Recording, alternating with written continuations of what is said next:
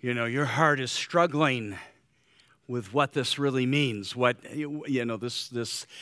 this God who made all creation, and what does this really mean for me personally? And some hearts might even in this room be rejecting that as a reality. But weight also goes with the word worthy. He is weighty because he's worthy. He's worthy of all our praise. You don't draw a breath without him. You don't make a step without him. And I pray that today that you will hear that. So if you're here for the first time, we're going through the book of Romans. God's kind of gotten us going, doing that in sections and steps and not straight through. And it's probably for our good and his glory, so we'll just follow him. But we're going to go to Romans 3. So if you do not have a Bible, and you would like one, raise your hand, and Joe will get that Bible to you. We all like to, around here, we like to be in the Word. We want you all to be good Bereans, and so that means that what's being said can be brought right back to the Word of God, and you can see that it's true, and it's according to His Word. So, Romans 3, we're going to be reading the 9th through the 20th verse. We're going to walk through this together. And so I'm going to start out with just one verse. That's all we need at this point to get this thing rolling. And so if you're there, I'll give you a minute.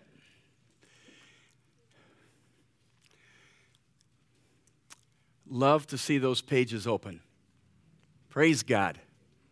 Praise God. Even on the phones, I can now spiritually see pages turning on phones. That's been a transformation in my life. And so I'm really glad of that. But before we get started, let's go to the Lord. Heavenly Father, as this whole morning has been, so this moment is also. It is yours. And the most important thing for somebody who may have walked in here today, not really understanding what it is to walk in faith, not really understanding this relationship with the Creator, not even sure that there is a Creator. I pray that, Father, that as we walk together through this Word, that our hearts are drawn in unity to it, and that, Father, whatever is said and spoken, that, Father, that it is of you, and that, Lord, just speak to each one of our hearts, because that is what's important to you. Yes, we need to discern. You've given us a brain. We're not setting our brain aside, but, Father, we understand that the brain without the heart connected in one never brings completeness to what is happening in front of our eyes. And so, Father, I just pray that you'll bless us with this unity within our hearts and our minds. Lord, we love you. We trust you. This is your word. It's not ours. And so, Lord, we just surrender ourselves to it and believe it because you said it. There's nothing that you have said that has not come true. And so, Lord, let that be in our hearts today. In the precious name of Jesus, amen. Amen. Starting with the 9th verse, it says this, Romans 3. What shall we conclude then? Do we have any advantage? Not at all. For we have already made the charge that the Jews and the Gentiles alike are under the power of sin. As we spend this time together, we come to the first crescendo of Paul. Like a conductor who brings forth, brings his score to movements, so the Apostle Paul is bringing to crescendo his first movement, and that is our absolute need for him, our absolute lostness without him, the weakness that we have in our sinful nature. We don't have the ability to save ourselves. We can't think ourselves into saving our lives. We can't act ourselves into saving our lives. And so he starts out talking about this grace of God and about the gospel of God. And then he goes into three movements, which we have gone through. Chapter 1, 18 through 32, he exposes the unrighteousness of the Gentile world, somebody who does not have the Lord in their life, and how naturally they are prone to sinfulness, not because of their environment, because of inside their hearts. It's inside their hearts. The second movement in Romans 2, 1 through 16 exposes the hypocritical righteousness of people who say, well, I can do it right. I'm a moral enough person that I can live right. And so he exposes those hypocritical righteousness of the moralizers. And then Romans 2, 17 through 3, 8, he exposes the self-confident righteousness of religious people, especially the Jews. Probably one of the greatest accusations against the church is that they live as though they have it all right within themselves, instead of their humility before a God who makes them right. And so in these verses, two phrases that I think are fascinating as the Holy Spirit begins to reveal this. He reveals the phrase already charged. Did you notice that? That we have already made the charge. Already charged, meaning it is a legal term of referring to the truth that someone has already been indicted for an offense. Natural humans do not work from a blank, clean slate to become dark. They already are. Every single one of us already were. And then second of all, the phrase under the power of sin. It means to be under the power, authority, and control of something or someone. Now you think about this, especially the Jewish audience was listening, and they were like pushing back at this because the Jewish people believed that by virtue of being Jews, they were already righteous. By virtue of the fact that you're sitting in a church, somehow that makes you already righteous. No. And so the importance of these verses in chapter 3 is that we're going to study is to get a right perspective of ourselves. To get a right perspective of ourselves, where we started out in, and no matter, so this is the reason. No matter who we meet, no matter what the condition of their life is, we have a connecting point with them. Because every single one of us have sinned and fallen short of the glory of God. I think the saddest person who calls themselves a Christian is the person who doesn't realize that. Because that is where humility comes from. That is, in fact, let me put this in just a little bit different. And all three of us might be in this room. So if you are one of these, just connect with it. There are those, when I talked about being exposing the unrighteousness of Gentiles, they don't believe they need grace. They don't believe they need it. And they don't want it. The hypocritical moralizers are those who believe that their own efforts, their own human efforts get them there. And so they're always working on trying to make themselves better so they can meet some level in their mind of it. And then the second, the self-confident righteousness of the Jewish people, that somehow religion and works gets them there. Okay? Does that make sense to you? And why do I say this? Because of this. We're all in the same boat. We're all in the same boat. There's no levels of people here. Listen to me. Even saved. You have to realize this. Your salvation has not put you in I'm a better person than other people. It puts you in a place of saying, you know what? I know how desperately I need Jesus Christ. I like that song that Ryan sung. Desperately needed to be rescued. at 62 years old, I understand more today of my desperation for his rescue. Every day. But what that does is it drives us to relationship with each other, with others, unbelievers and believers alike, maybe at different levels, but it puts us in the same place so that we can talk to each other, so that we can love each other. Because getting to know God begins with seeing ourselves aright, and seeing God right is getting to know ourselves. That's what the whole doctrine of total depravity is all about. It doesn't mean that every human is as sinful as they can be. But within the members of our human natural nature, it is tainted and twisted in every part of our humanness.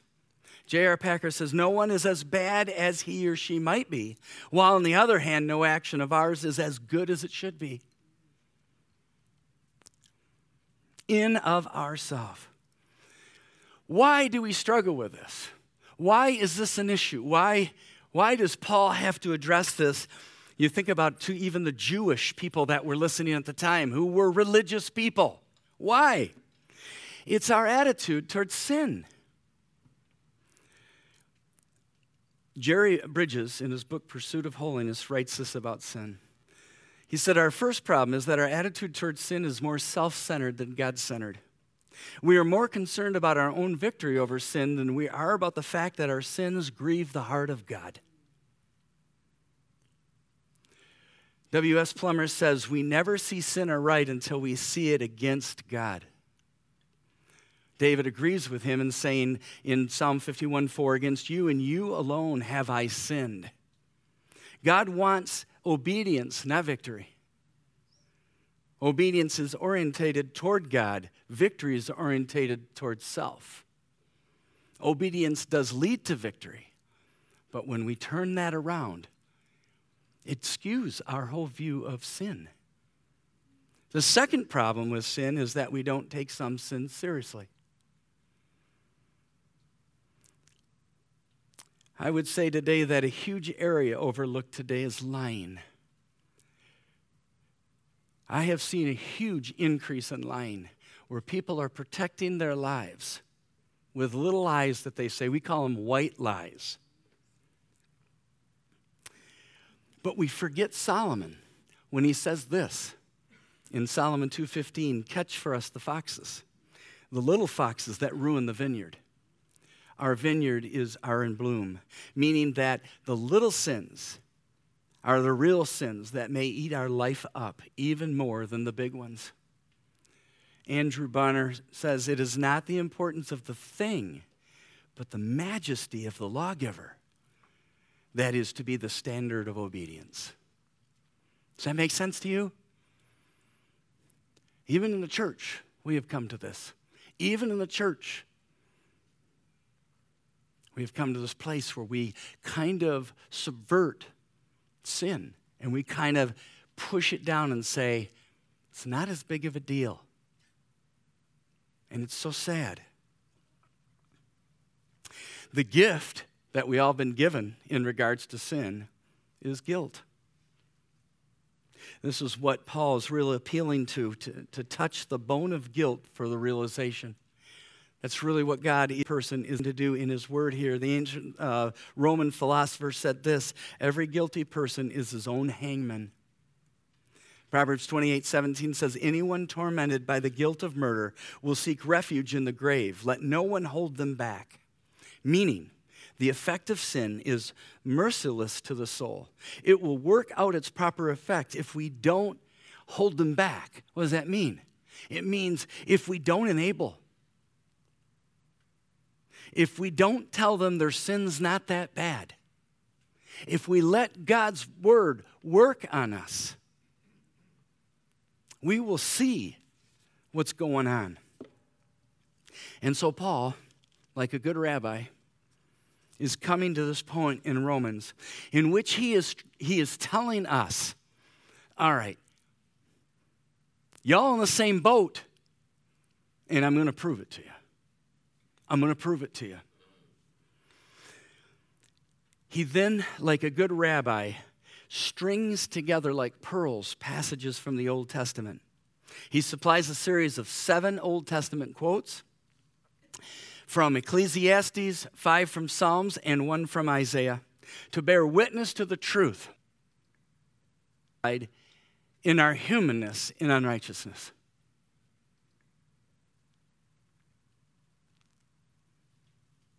And so he's going to do this in 3 ways. First of all, verse 10 through 12, he's going to talk about our character. In verse 13 through 14, he's going to talk about our conversations and what comes out of our mouth. And finally, 15 through 17, he's going to talk about our conduct and our actions. Now, my challenge to you is this. As we go through them, see if 1 or 2 or more connect. See if you've seen that in your life. And if you can identify with it. Because if we truly are all in the same boat, then we should be able to connect with what Paul is saying. So let's go ahead and start this journey together. I'm kind of excited about it, and I hope that you are too. I don't know why it's exciting to go through something where it's convicting to our hearts, but in my Christian life, I have come to realize that God really desires us to know Him and to know ourselves honestly and to not live hidden lives. How many of us have lived hidden lives where we've just kind of acted one way, but we're behind the scenes? We know exactly who we are. And God does not want that. He wants us to live exposed lives that as is exposed to Him and exposed lives to our own heart so that we can be honest and real and open.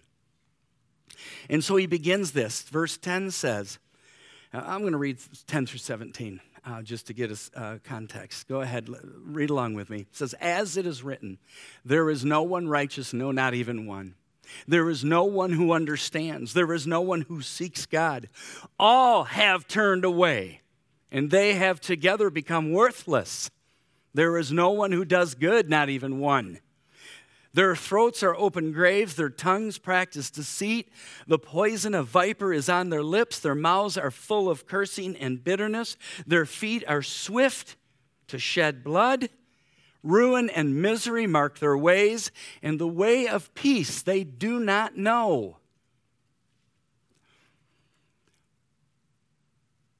You have to understand, no way as a Pharisee would he have written these words.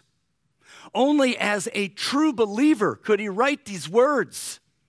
Because a Pharisee would have been making time up to justify, because Pharisees built on their own righteousness. But as a believer, Paul's own eyes are opened up to the truth. And he can see it. And so he's preaching it. Does that make sense to you all? I know there's a spirit in this room that is really I'm not sure about this Christianity. Hear this. God is here today speaking to your heart, saying, hear what I'm saying. Find the unity with these people around you that have also had and have sin in their life. And find that if you can find unity there, you can find unity at the foot of my cross. And so he starts out and he says, as it is written. We know that he's referring to the Old Testament, but the impact of it is so much more. Galatians 3:22. Many will have this scripture in your Bible connected to this, but listen to what it says. But Scripture has locked up everything under the control of sin, so that what was promised, being given through faith in Jesus Christ, might be given to those who believe. You hear the unity there. Everything is locked up. We're all the same, locked together in the start of our lives in sin. The Message says it this way. Its purpose was to make obvious to everyone that we are in ourselves out of right relationship with God, and therefore to show us the futility of devising, listen to me, some religious system for getting by our own efforts what we can only get by waiting in faith for God to complete His promises. If there's somebody in here today that has been hurt by the church, and you've not been in church for a long time, and it's because you've walked in before and you have looked at the hypocrisy of the system in place, Paul's saying amen.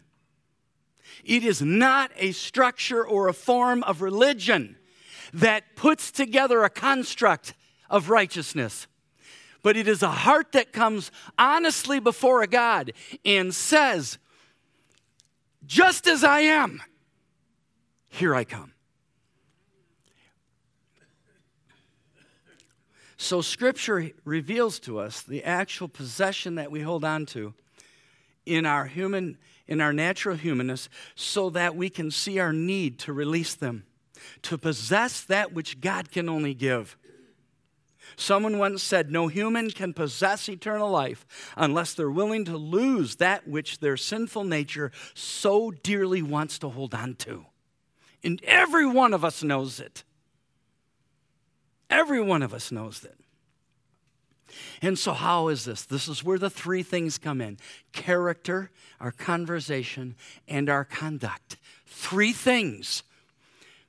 He's encompassing the whole of our person through this. So let's find out. First of all, in verse 10 it says, there is no one righteous, not even one. It comes from Psalm 14:1, which says, a fool says in his heart, there's no God. They are corrupt and their deeds are vile. There is no one who does good. Mankind is naturally, if you're writing down, this is kind of the title of it, man absolutely naturally and universally evil. There being absolutely no exceptions. No exceptions. The righteousness of God is a theme not only throughout all Scripture, but 66 times in the book of Romans, Paul refers to the righteousness of God. The righteousness of God is not referring to a moral activity, but to an inner character that is changed by something that is outside of them. It is a divine transformation that creates, listen to me, a new creation. Not an improved person. You that are struggling with the church, that's the hypocrisy that you've seen right there. Is that when people act like they're an improved person, but behind the scenes you see what they're really like, you go, this thing ain't real. And you're right. It is not an improved person. It is a born again, transformed, changed, blood-bought child of God, only by His work, not by ours. That is why Jesus Himself can say to us, be perfect as your heavenly Father is perfect, because perfection comes from relationship, not from action.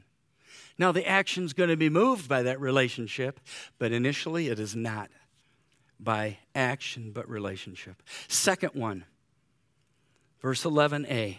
There is no one who understands. Again, going back to Psalm 14:2, the Lord looks down from heaven on all mankind to see if there is anyone who understands. The point here, the title, mankind is naturally, spiritually ignorant.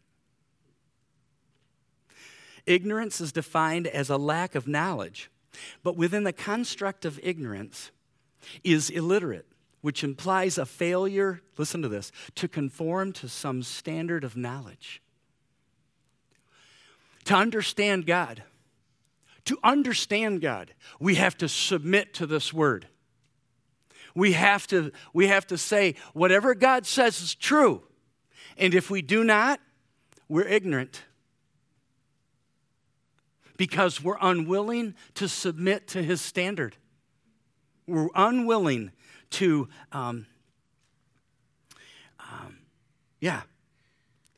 conform to His standard. 1 Corinthians 2:14 says, the person without a spirit does not accept the things that come from the Spirit of God, but considers them foolishness and cannot understand them because they're discerned only through the Spirit. That is not a special group of people. That is a gift of grace that God gives to us as we surrender to His Word and we come to the point where we say, you're right, I'm wrong. You're right, I'm wrong. In what year was it? In 1971, a story came out of the Toronto Star in Canada about a duck that was named Ringo. Do you remember the story? Became infamous. And I think we heard about it throughout the world. You see, the thing is, the duck had made its home a lake and a park. And as it was at that park, it inadvertently had stuck its bill through the tab of a pop can. And so it was unable to open its mouth. And so some visitors that were passing by became very concerned for the life of this duck.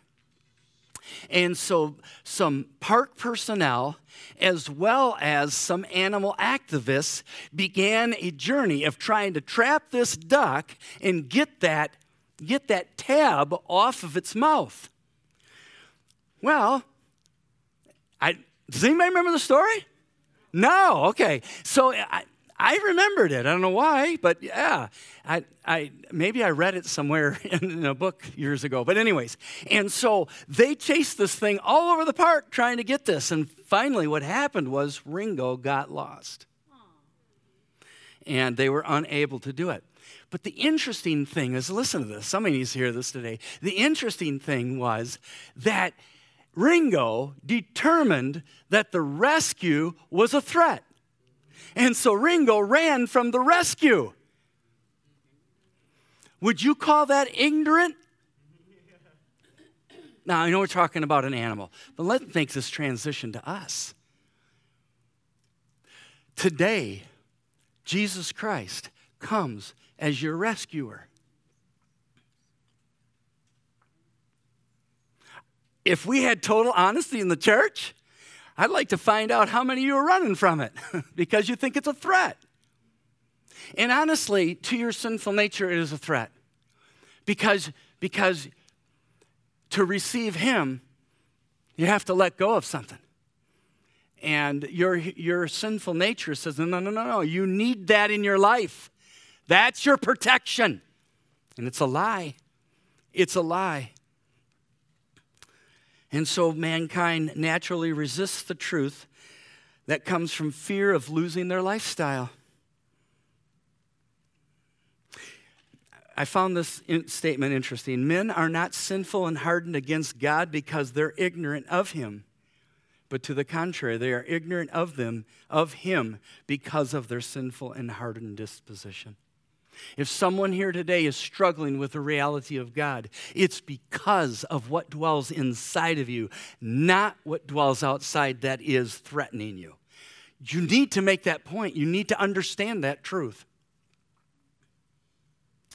And so there's no one that understands. Third, in verse 11b, there is no one who seeks God. Again, from Psalm 14:2, there is no anyone who seeks God. Mankind is, this is a title, mankind is rebellious by nature. See, mankind is not primary. You're not rebellious primarily because of your actions. Your actions only reveal your rebellion. You're rebellious because within your spirit, there is a spirit of rebellion. And it just works itself out in action. Does that make sense to you? And it's because no one seeks God. That is why humans can be moral and yet still rebellious. Your level of rebellion is not determined by your ability to live out moral action. Your rebellion is determined by your relationship with your Creator. Alone. Alone. It's the intimacy of your Creator that causes you to not be rebellious. It's not your actions. And so much has been built on moralism. Do you get that? And so, MacArthur says this: to truly seek for God is to respect and adore His sovereign majesty, to feed on the truth of His word. It is to obey His commandments, to speak to Him in prayer, to live consciously in His presence with a desire to please Him. David said in Psalm 16:8, I have set the Lord before me continually.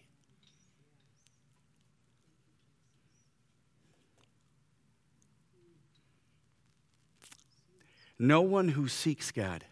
Fourth, 12a, all have turned away and they have become worthless. Nope, all have turned away. We're going to stop right there.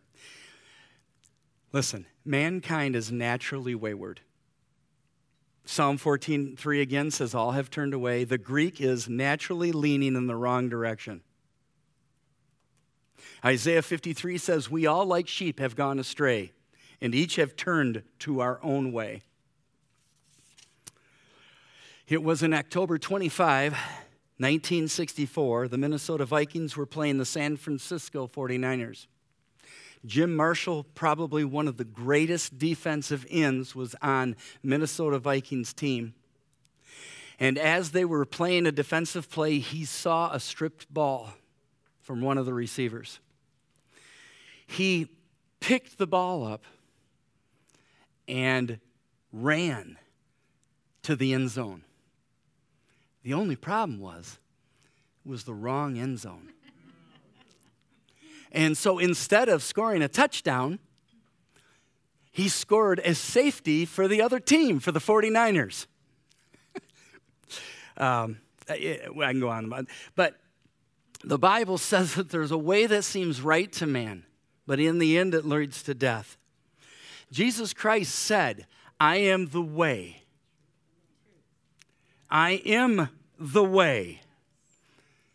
I am the way.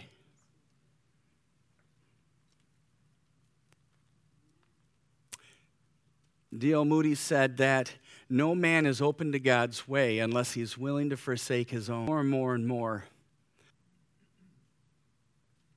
What I experience more and more and more with people is their unwillingness to let go. We have become a people of protection.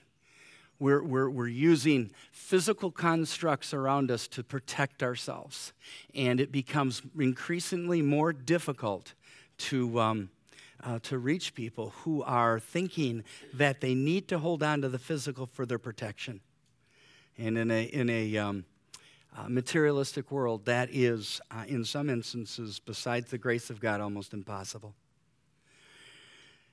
So fifth, verse 12b, there is they have together become worthless.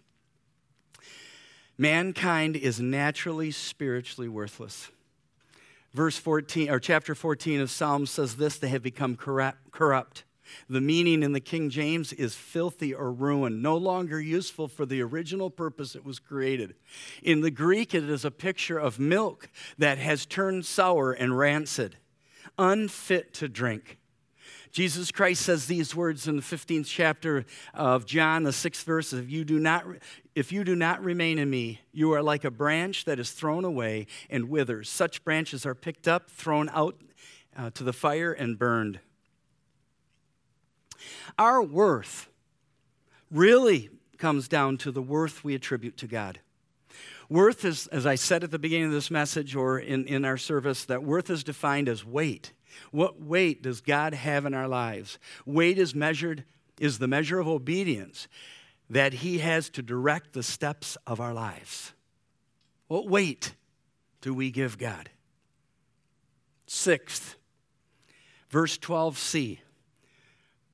There is no one who does good, not even one. The title is Mankind is Naturally Corrupt. Naturally corrupt. Psalms 14 says again, there is no one who does good, not even one. Good is not defined as morality, but as holy perfection. The definition of corrupt is change from a sound condition to an unsound one. Every single one of us is born unsound in our capacity of life. Because of the fall, it is our reality. No longer the capacity to be wholly good, apart from an indwelling presence of Jesus Christ. So now, these are you would classify this as the characters. The characters, our characteristics, our character. But they lead themselves into our conversations, don't they? Do you ever think about that, and what you talk about? What comes out of your mouth? Jesus said this, for the mouth speaks what the heart is full of. Do you like your heart? Do you? Well, find out what your mouth is saying. See if you like it. If it bothers you, it should. A good man brings good things out of the good stored up in him. An evil man brings up evil things out of the evil stored up in him. The next 4 points focus on conversation. Let's listen to what they say. Seventh, verse 13a, their throats are open graves. Open graves comes from same exact quote comes from Psalm 5:9. Listen to this is the title. Mankind are naturally, spiritually dead. Ephesians 2 tells us that, right? Ephesians 2 says these words to us.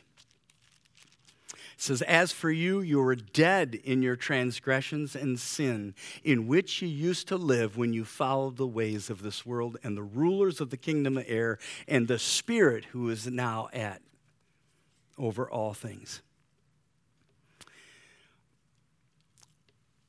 Jesus affirmed this in Matthew 13:37, says, for by your words you have been acquitted, and by your words you will be condemned. Listen to what your heart is saying. Listen to what's coming out of your heart. Is it bitterness? Is it anger? Is it cussing and swearing and absolute unbridled tongue? Or is it controlled? Is it real? Is it honest? Is it true?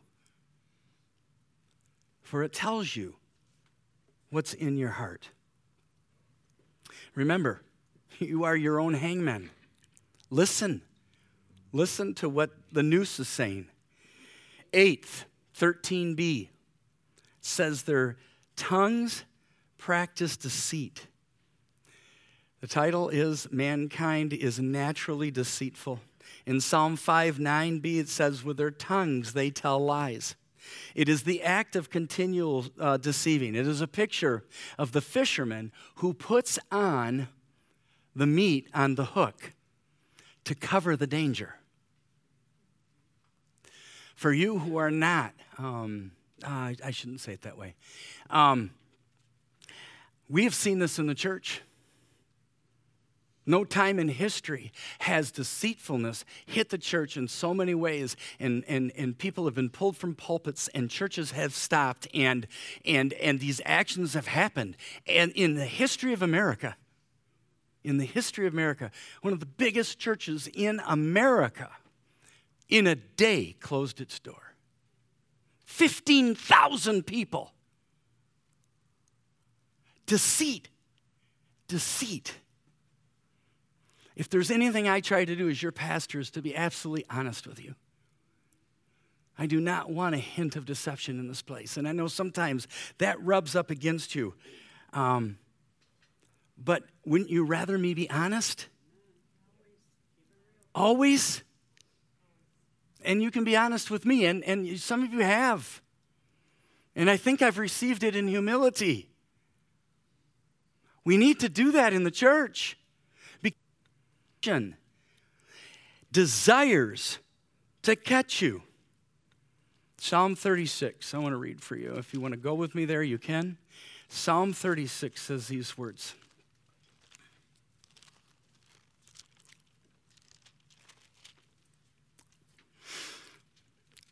Verse 2 through verse 4. Psalm 36. In their own eyes they flatter themselves, too much to detect or hate their sin. The words of their mouths are wicked and deceitful. They fail to act wisely or to do good.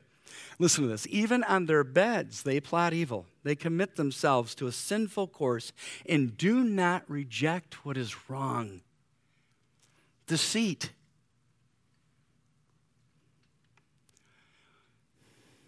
Is that you? Is that me? 8th, 13b. The poison of the vipers is on their lips.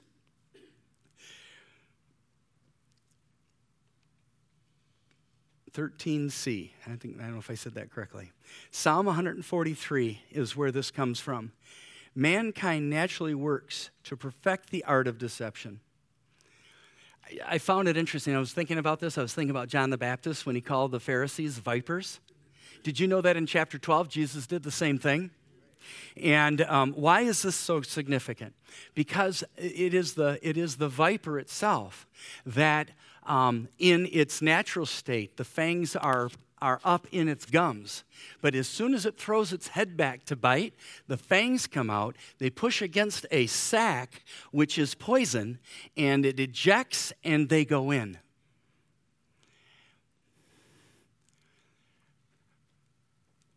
We work at deceit sometimes like that. We come off like we're really nice people. We come off like we really care, and yet all the while in back, what is our objective? What's really in our heart? This happened in David's life as him and Bathsheba had sex outside of marriage. She got pregnant, and what did he do? He acted like a viper. He first called her husband home, hoping her to get in the sack with his wife so that he could cover up. And then when that didn't work, because the darn dude had so much integrity, he wouldn't sleep with his own wife, then he sent orders to the front line to have him killed. And so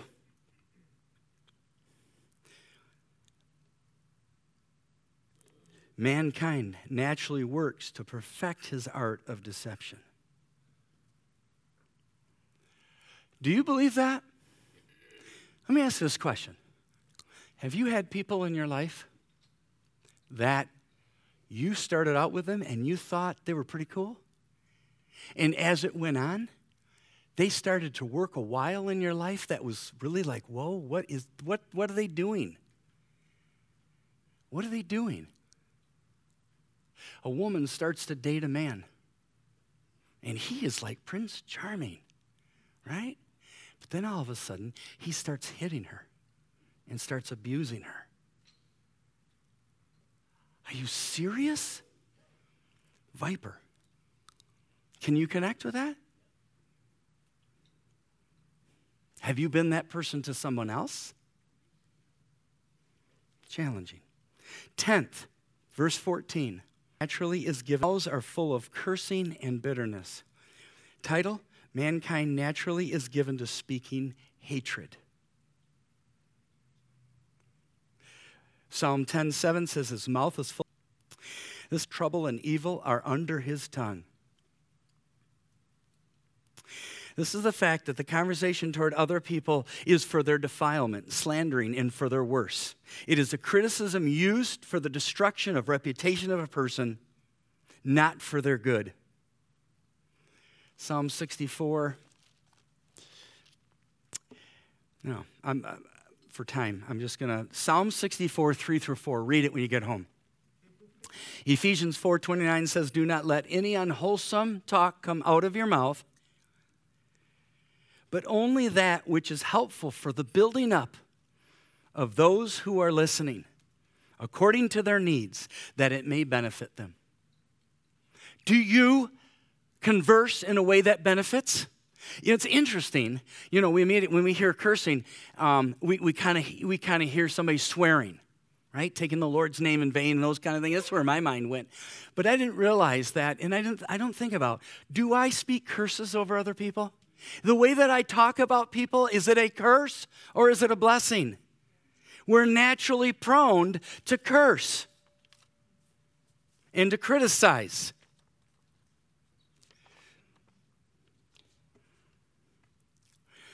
This is where we move in from. So we've talked about character. We've talked about conversation. Have you at all connected? Have you seen it in you? This is important. So if you don't get it, you aren't going to get a right view of God. I don't care if you've been in the church for years. The third is conduct. So it's the 11th one. 15th verse says this, their feet are swift to shed blood. Title is mankind is naturally given to murder. Oh, really? A Scottish evangelist by the name of Robert Halen said these words, the most savage animals do not destroy so many of their own species to appease their hunger, as man destroys his fellows, to satiate his ambition, his revenge, and his greed. When it comes to abortion, they have come now to conclude that a soldier in World War II had more of a chance to survive than the babies in America. And it's time, it's time for that to stop. But Jesus raised the bar when he regarded murder as hatred. That if you hate someone, you murder them. We all have experienced a shedding of blood, both physically and spiritually, over the last few years. And it's time for it to end. 12th, verse 16. Ruin and misery mark their ways. Mankind are prone to general destruction. This is the picture of breaking something into pieces, completely shattering, causing total devastation. I used the word abuse before, but it is a common word today, as common as Amazon deliveries. Abuse is horrific. I had the privilege and honor of meeting somebody this week who had something called DID. It is dissociative identity disorder. It happens when a person is so abused at such a level that their mind determines that the host can't handle it, and so they break into pieces. These pieces get identities, and they get names. And it's all to protect the person from the memory of that abuse. And so, I could go on and on with that, but I don't want. I just want you. It is a growing issue in our country. The interesting thing is, in some instances, with some parts, the host won't even know what they're talking about when the part is talking. It's not demonic. It's all of the same person. It's just broken up for protection. It's actually a gift from God. Because if a person would stay whole under the abuse, they probably would take their life. In fact, this person attempted to take their life several times.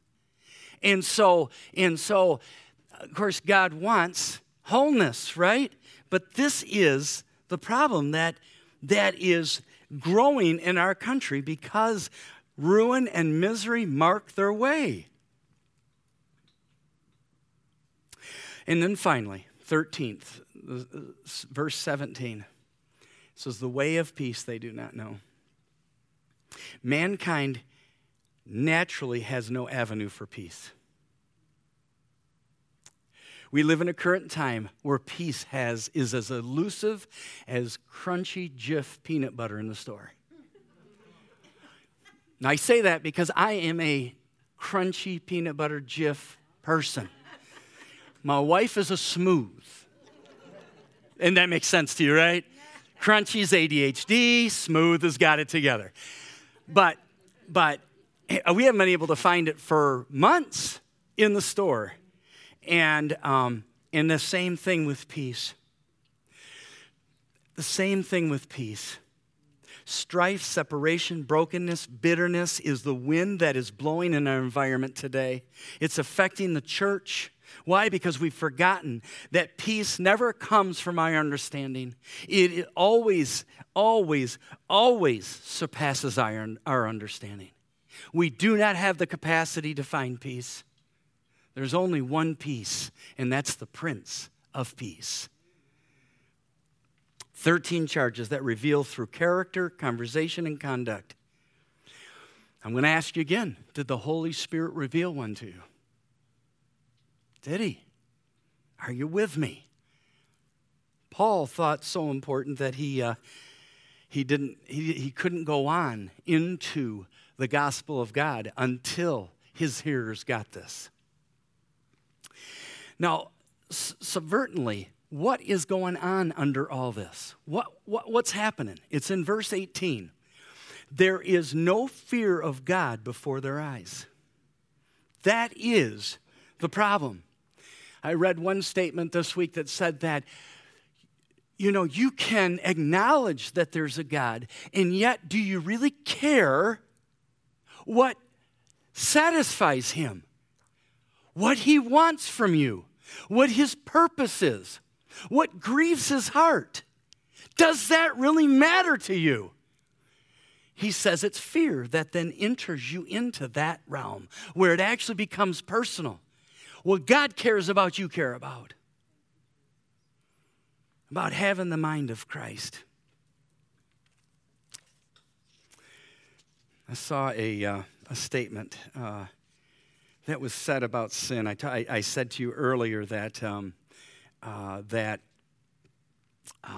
there is that we have a problem with how we view sin. Listen to this. It's kind of a poem. Really is the gripping description of sin. It is a debt, a burden, a thief, a sickness, a leprosy, a plague, a poison, a serpent, a sting. Everything that man hates, it is. A load of curses and calamities beneath those crushing, most intolerable pressure. The whole creation groaneth.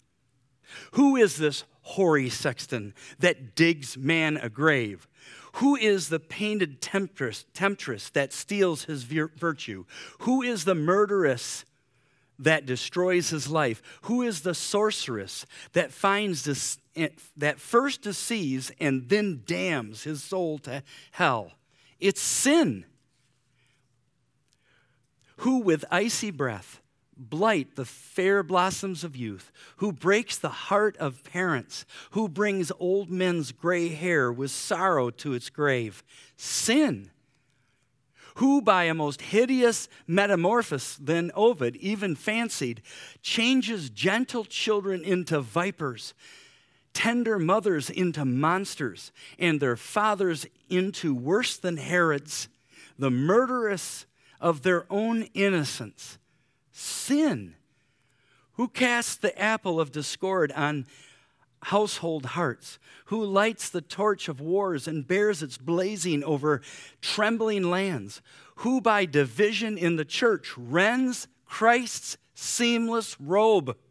Sin. Who is the Delilah that sings the Nazarite asleep and delivers up the strength of God into the hands of the uncircumcised? Who with winning smiles on her face, honey flattery on her lips, stands at the door, offers the sacred rite of hospitality, and then suspicion sleeps, treacherously pierces our temples with a nail? What fair siren is this who's seated on a rock by a deadly pool, smiles to deceive, sings to lure, kisses to betray, and flings her arms around our neck to leap with us into perdition? Sin, who turns the soft and gentlest heart to stone, who hurls reason from her lofty throne and impels sinners mad as Gerasene swine down the precipice into the lake of fire. Sin. It's a serious thing. And it is the fear of God that drives us to see it for what it is. It is that we come to a place where we say, God, I need thee. Oh, I need thee. Listen to this as it concludes. Now we know whatever the law says, it says to those who are under the law. Listen, so that every mouth may be silenced and the whole world held accountable to God. Therefore, no one will be declared righteous in God's sight by the works of the law. Rather, through the law, we become conscious of our sin. You see, the Jewish people, as well as some of those people you've seen in the church, they proclaim the law, but they do not live under the law because they believe they're above the law. And so they become a law in themselves, and that's where hypocrisy comes into play. But there is, and I pray it's happening right now, I pray that there's a silence. There's a silence in your heart as you have considered these 13 things in your life. If you've considered how the ramifications have worked out in your own existence, and because there's a coming silence, Revelations 8:1 says that when the seventh seal was opened, that there was silence for half an hour. Why is that? Because the absolute reality of the sovereignty of God and over all the universe, over everything, boom! Nobody can say anything before that. Have you ever been silenced before? Have you ever had an event that has happened in front of your face and just, I can't say anything right now. It's just like, what just happened? And I'm not even saying it out loud.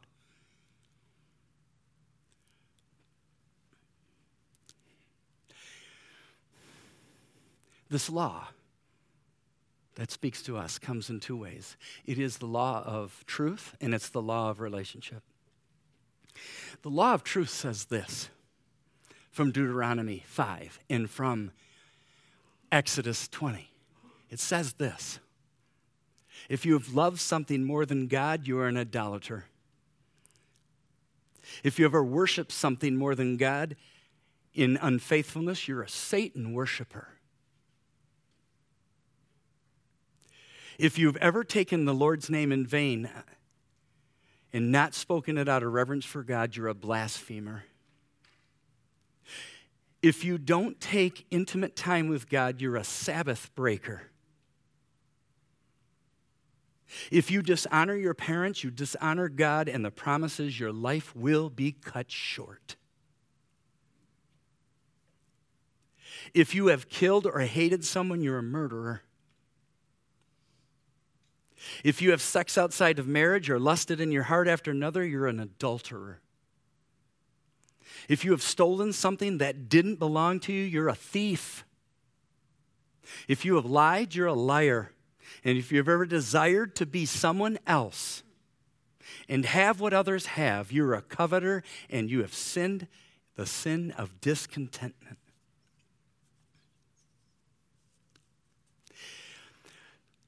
But that is summarized in this. It's the silence of relationship.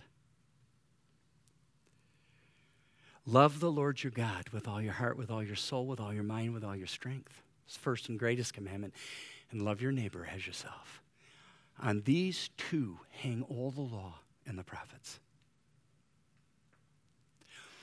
It's interesting to me when I say these things that people are alarmed when I say these things. In fact, I saw it in some of your faces. You became offended by the fact that, well, I've told a lie, but I'm not a liar.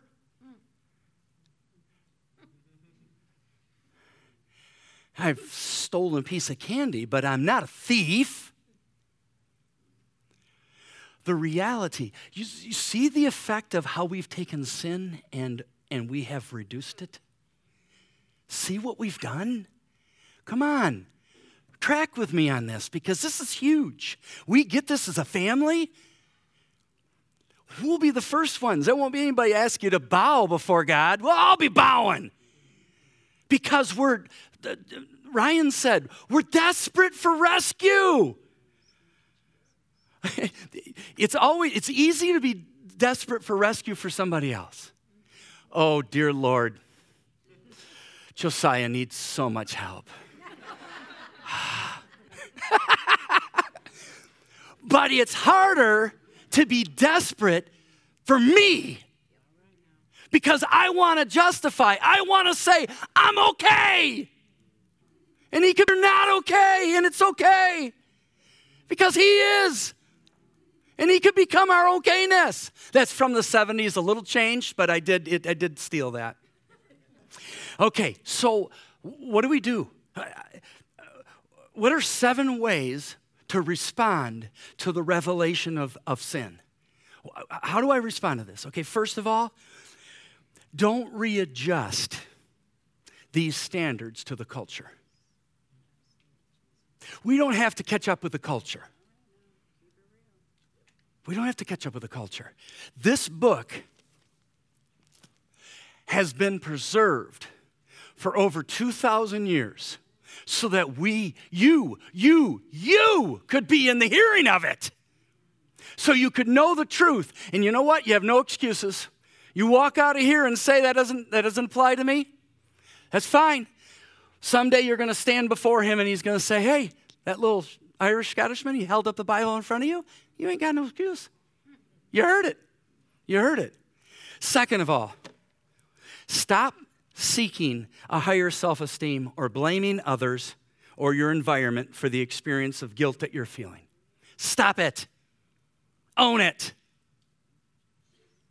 Third, remember a truth. Listen to this. It is a part of human dignity not to live as victims, but to take responsibility for your conduct. It is dignity. I know what the evil one is saying. The evil one is saying, no. If you admit that, you're weak and you're going to be like losing yourself. Dude, do that? No way. No way. You just be gaining yourself an understanding of the truth that can begin the movement to set you free. Fourth, accept the divine diagnosis of our human condition as true. Don't try to justify it.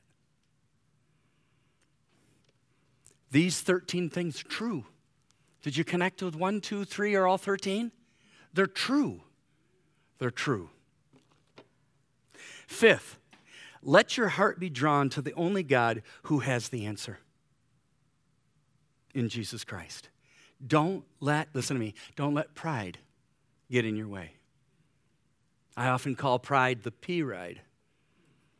The P ride. It's the personal ride. I'm just going to kind of like stay on my train. Don't let it get in the way. Don't harden your heart, but let God soften it right now. Hear him. Know that he's speaking right to you and just let him have his way. It's amazing you're not losing something. You are gaining everything. Sixth, turn to God by confessing your sin. Tell God he's right and you're wrong. Repent of the actions that came in response to the sin and turn from it. Turn to God, turn away. Turn to God, turn away. And seventh, remember, every unbeliever you meet has enough revelation of God to make their unbelief without excuse.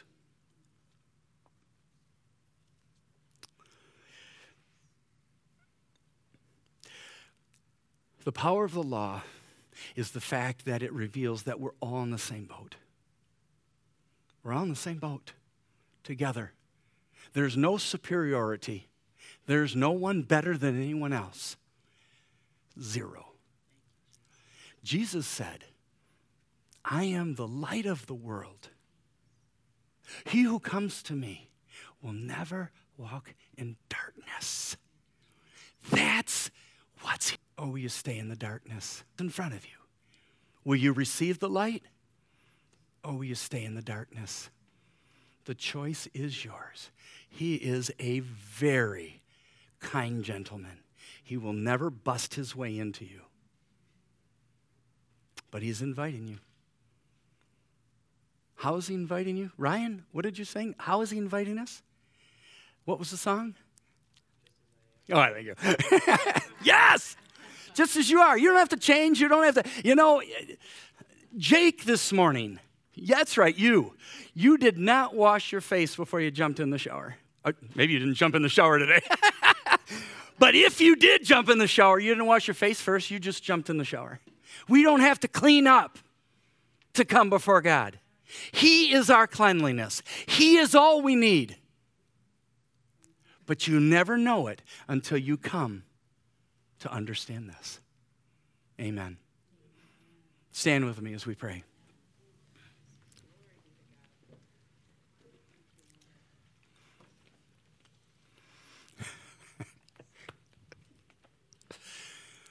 Let's pray together. Heavenly Father, such a hard passage. Probably centrally one of the hardest passages to preach in Scripture. And yet so important because, Father, unless we see you, we'll never see ourselves. Unless we see ourselves, we'll never see you. And so, Father, I pray that in some way, shape, or form, your Spirit has connected what has been said to each one of our hearts, and that we see ourselves here and outside of grace where we would have been without you. And for those who have never received you as Lord and Savior, I pray that, Father, that as your Spirit has revealed to them the reality of life, that, Father, their hearts are not repelled by you, but that as they find unity in the same boat together on this, that they're in a group of people that understand, and that they're drawn to the tenderness and the love and the beauty of who you are. Heavenly Father, I just thank you for being here today and for talking to all of us. And I pray that, Father, our hearts, our lives are drawn to you in the amazing love that you have for us. In the precious name of Jesus, all God's people said, Amen. Amen.